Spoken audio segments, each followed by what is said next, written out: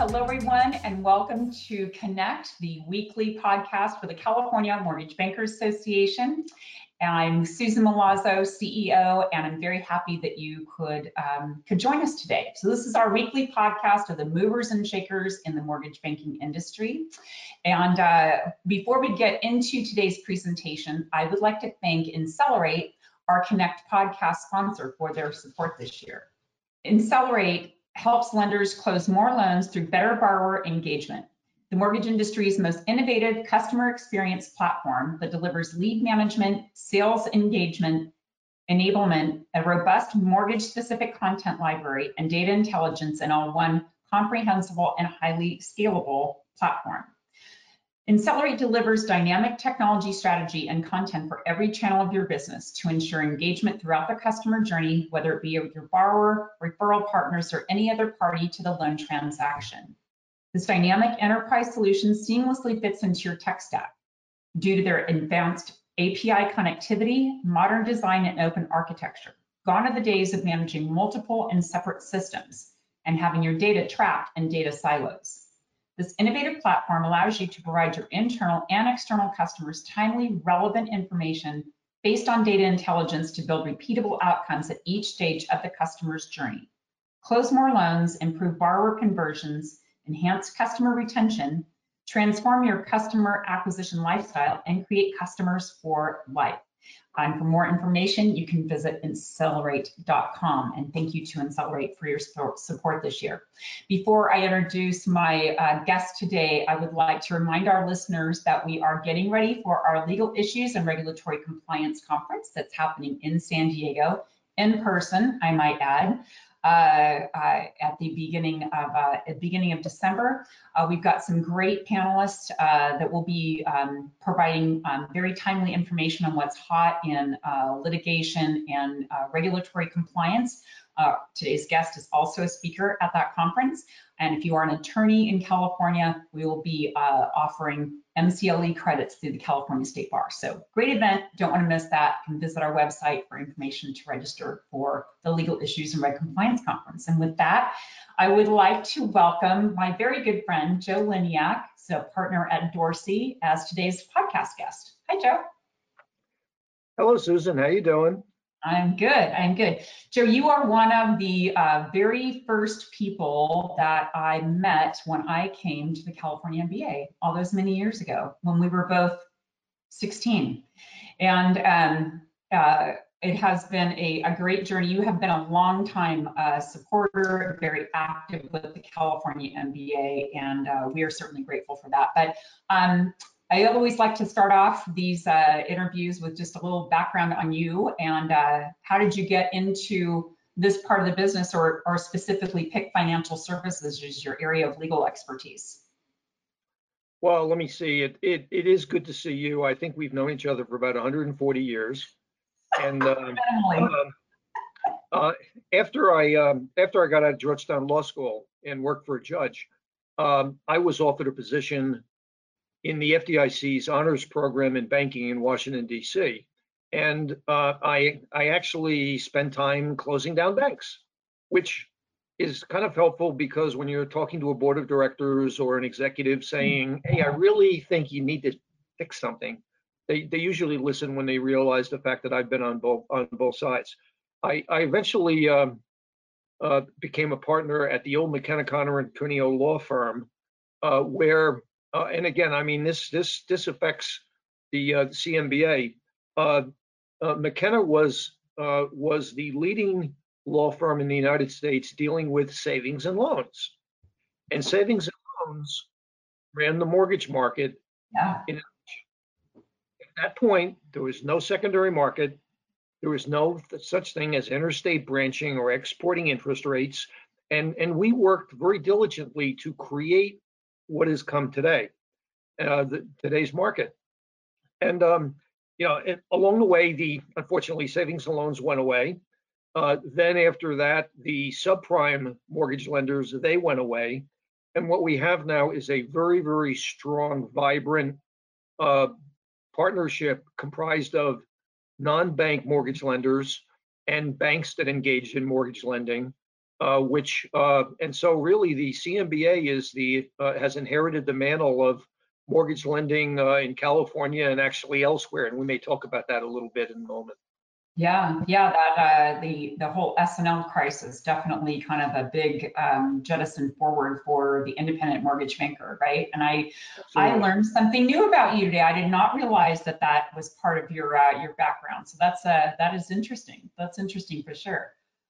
So you have been recognized, you've been on the Washington, D.C. list of super lawyers ever since 2016, each year since 2016, recognized as exhibiting excellence in the practice of law. So let me ask you, do you mentor other attorneys given your recognition in your field? Well, the advantage of being awarded super lawyer status is that every year they send me a new blue suit with a red cape. And my kids yell at me, but that's okay. I wear it. What the heck? It's good for Halloween. But I will tell you, though, being seriously, that mentoring is absolutely critical, and I'll tell you why. In financial services, unlike commercial lending, I'll loan you $100 million on the back of a napkin. In consumer lending, it's really, really complicated. I once counted about 25 separate areas of law you have to know about. In the case of mortgage lending, it's truth in lending, it's ECOA, it's HMDA. We can just keep going on and on and on. And it's really difficult for young people to get their arms around this because the way that things are structured nowadays, they don't have enough time to be able to read treatises. They're looking at individual computer screens. And so you learn by osmosis, by talking to people, by explaining what the background is. And frankly, a lot of the background is oral tradition. It's not written anywhere. So I think it's really, really important to be mentoring people. I try to go out of my way of doing it. And thankfully, there are old fogies like you and me that remember things to be able to teach people, like, this is really what is meant by what you're reading. So this way they learn and they can then continue on with their own careers. Well, and I think also there's that notion of, history not repeating itself, right? Well, so let me help you, new attorney, understand, how this law, how this regulation came to be, what was happening in the market that spurred that. And I think that's very beneficial, for anybody that's choosing this area of law to practice. And you're right. What you have seen and witnessed in the industry isn't written down from an attorney's perspective, in the financial services industry. So I'm happy to hear that you pass that along to the next generation that can take over these businesses when you and I can finally retire, right? Well, I will also add another component, and look, I've been a longstanding critic of the CFPB. In that they are incapable of writing a paragraph without writing an extra 200 pages explaining what it's about. And you really don't have to do this, guys. You can do it a little more succinctly. And by that, I mean, look, going back about 30 years ago, there was something which was revolutionary. It was called Truth in Lending Simplification, making it easy to understand for people to understand. You'll probably never hear me say this, but Elizabeth Warren originally had it correctly, which is people need to know 5 or 6 important things. And the rest of it, you can put into a document, you can protect yourself. Actually, I think, TARP, they did a good job in being able to put together a comprehensive list of disclosures. Maybe more counseling would be okay. But truth in lending right now is so unbelievably complicated. It's really difficult for anybody to understand. And maybe that's something that's why the mentoring is so important, to understand. Let's parse it through and understand the pieces, because it's been made too complicated for the average practitioner to be able to understand. Right.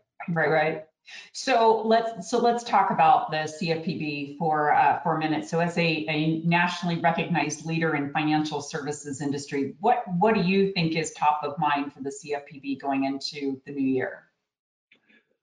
Well, it starts with Director Chopra, okay, and he is a very, very bright fellow, very, very well schooled in the politics of DC. in terms of his pronouncements, it's kind of difficult to be able to figure out when he's talking fluff and when he's saying something because he's really signaling that something is about to happen and there's going to be a major change.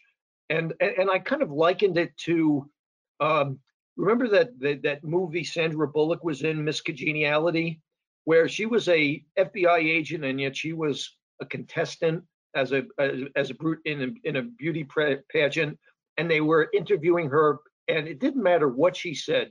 She had to answer it by saying, "and world peace." Well, to an extent, that's what Director Chopra is doing or may be doing, because everyone has got to toe the line. There's got a tagline that they have to say, and the tagline right now is fair lending and possible discrimination.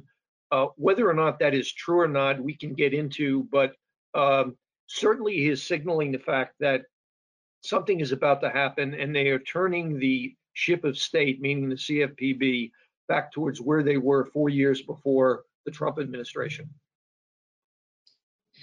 That's probably a fair statement, right? Yeah, you look back to where we were, before the last administration.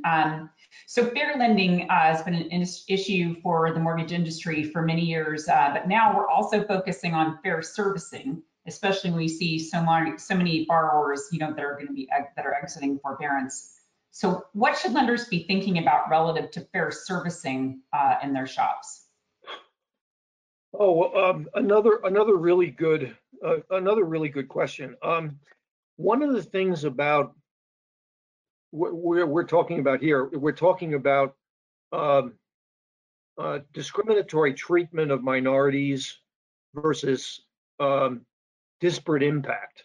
So disparate treatment, meaning you're doing it intentionally. Disparate impact, where there's on its face there's neutrality, and yet through statistical information you can identify the fact that a identified minority or other protected group is being discriminated against. In the case, what's important here is data. Why are there so many enforcement actions on fair lending? Because of HMDA. Because HMDA gives you the data that you can identify. In the case of servicing, it's one-on-one. There's not a lot of records out there to be able to identify whether or not somebody has treated someone improperly. So it's disparate treatment. And that means it's going to take a lot more time if somebody decides to target you to do an investigation and identify, do we have the data to be able to challenge someone's activity? Now, we probably all remember, and I'm sure that you remember, the old mystery shopping days. Yeah, mystery shoppers. Okay, well, I mean that's a part of this, in that someone walks in and needs assistance as a result of COVID, as a result of the forbearances, etc. Have they been treated differently from your basic Joe White guy? And that requires you to identify and to do digging in terms of getting the data. And so I think that a starting point there's two starting points. First of all, do you have a reliable fair lending program? Do you have a reliable fair servicing program which emphasizes equal treatment, letting people be aware of the fact that they have to be dealing with people on an even-handed, fair basis? Because that is something that, frankly, is not intentional and yet can occur. And if you're targeted by the CFPB has got enormous investigative powers, the so-called CIDs, or civil investigative demands. And if you get targeted, you're going to be into it in terms of their ability to investigate you till the cows come home. But I will say a silver lining here, and that is lenders have done a very, very good job at addressing fair lending concerns. We do it all the time. We test for it all the time. Maybe we need to dust it off and take another look at it, but generally it's high quality. And I think that it's probably a misstatement on the part of the CFPB to be emphasizing fair lending to the degree they have been, because it's just simply not reflected in the enforcement and data that's come out so far.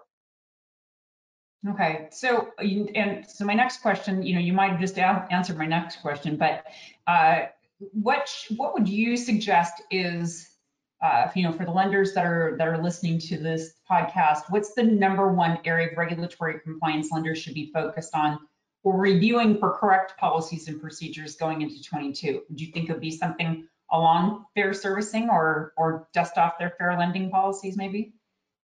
Oh yes, oh absolutely. That's where it. I mean, one of the things that Director Chopra has been saying, he said he has made statements in front of Congress that he intends to go after redlining vigorously, and he's also concerned about fintech algorithms and AI. However, and again, however, for those of you that may be familiar with it, New York University came out with a study of discrimination in the PPP process, and they found out that algorithms and AI really eliminated unintentional discrimination against minorities applying for PPP loans, which is completely contrary to what Director Chopra has been saying. I think that's because he's interested in it and he can look into it if he wants because he's got the tools to do so. But again, interesting things to be what's real, what's not. When is it Sandra Bullock world peace versus reality? And then here's another thing. Okay, so you take a look at your fair lending policies and procedures. There have been sizable amounts of matters requiring attention and examinations for HMDA misreporting, not discriminatory lending, but HMDA misreporting. So you need to be checking that. And then in the background is the issue of UDAP. Maybe it's not a violation, but should you be doing it a little bit better? You can always evaluate that, and I think there's a lot of people that are now talking about what ends up being a good platform for treating people fairly in order to avoid, even if you don't cross the line, somebody might be able to say that this is still inherently unfair. Right, right. Yeah, we've had, going back to your comment on kind of the algorithms that are used, the automated decision-making SIST platforms. We've even had legislation in California, as you know, that was introduced this year on looking to make some changes there as well. Not a piece of legislation that moved forward, but certainly something that we could be seeing on the state level going into 22. And the Director Chopra's concern is a concern that, gee, I don't know what's in the black box. And you may have hidden something in there that ends up being discriminatory in nature. Can he do an investigation? Yeah, he can. But right now, the data that seems to be coming out indicates that that you can construct these things in a manner which are neutral, racially neutral in nature, gender neutral in nature. Are there going to be mistakes made? Yeah, there's always going to be mistakes made. But again, what's real and what's not, but quite different from whether or not they decide to do an investigation of you as a lender. Right, right, right. So I think, yeah, thank you. Thanks, Joe. There's so much going on. And then with, the end of forbearance and people, going back to the fair servicing, issues that you mentioned, having, relatively new person at the head of the CFPB, lots for lenders to be thinking about going into the new year. So we're coming to the close of our podcast, but I wanted to end on this. You have been a very active member and contributor to the successes of the California MBA for many years, even predating me. So what can you share with listeners about why you volunteer with the California MBA? Well, as I mentioned, you guys are the inheritors of the mantle of home lending, frankly, not only in California but nationally. Originally it was the California League of Savings Institutions, which are the old SNLs, and California, as you know, is the fourth or fifth largest economy in the world.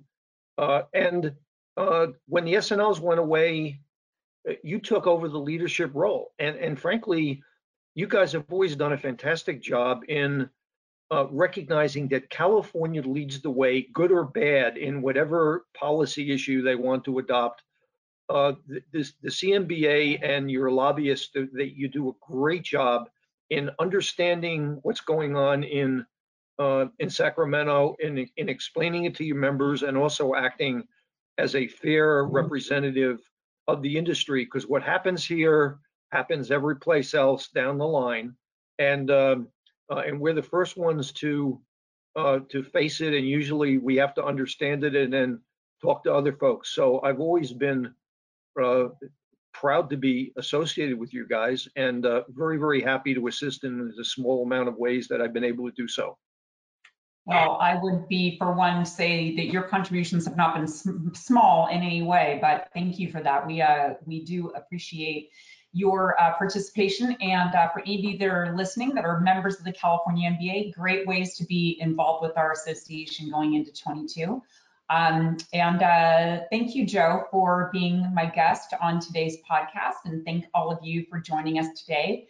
To access our Connect podcast episodes, you can follow us on our YouTube channel. We're also available on SoundCloud, Apple Podcast, and Spotify. So we'll be back next week with another episode of Connect. We'll see you then.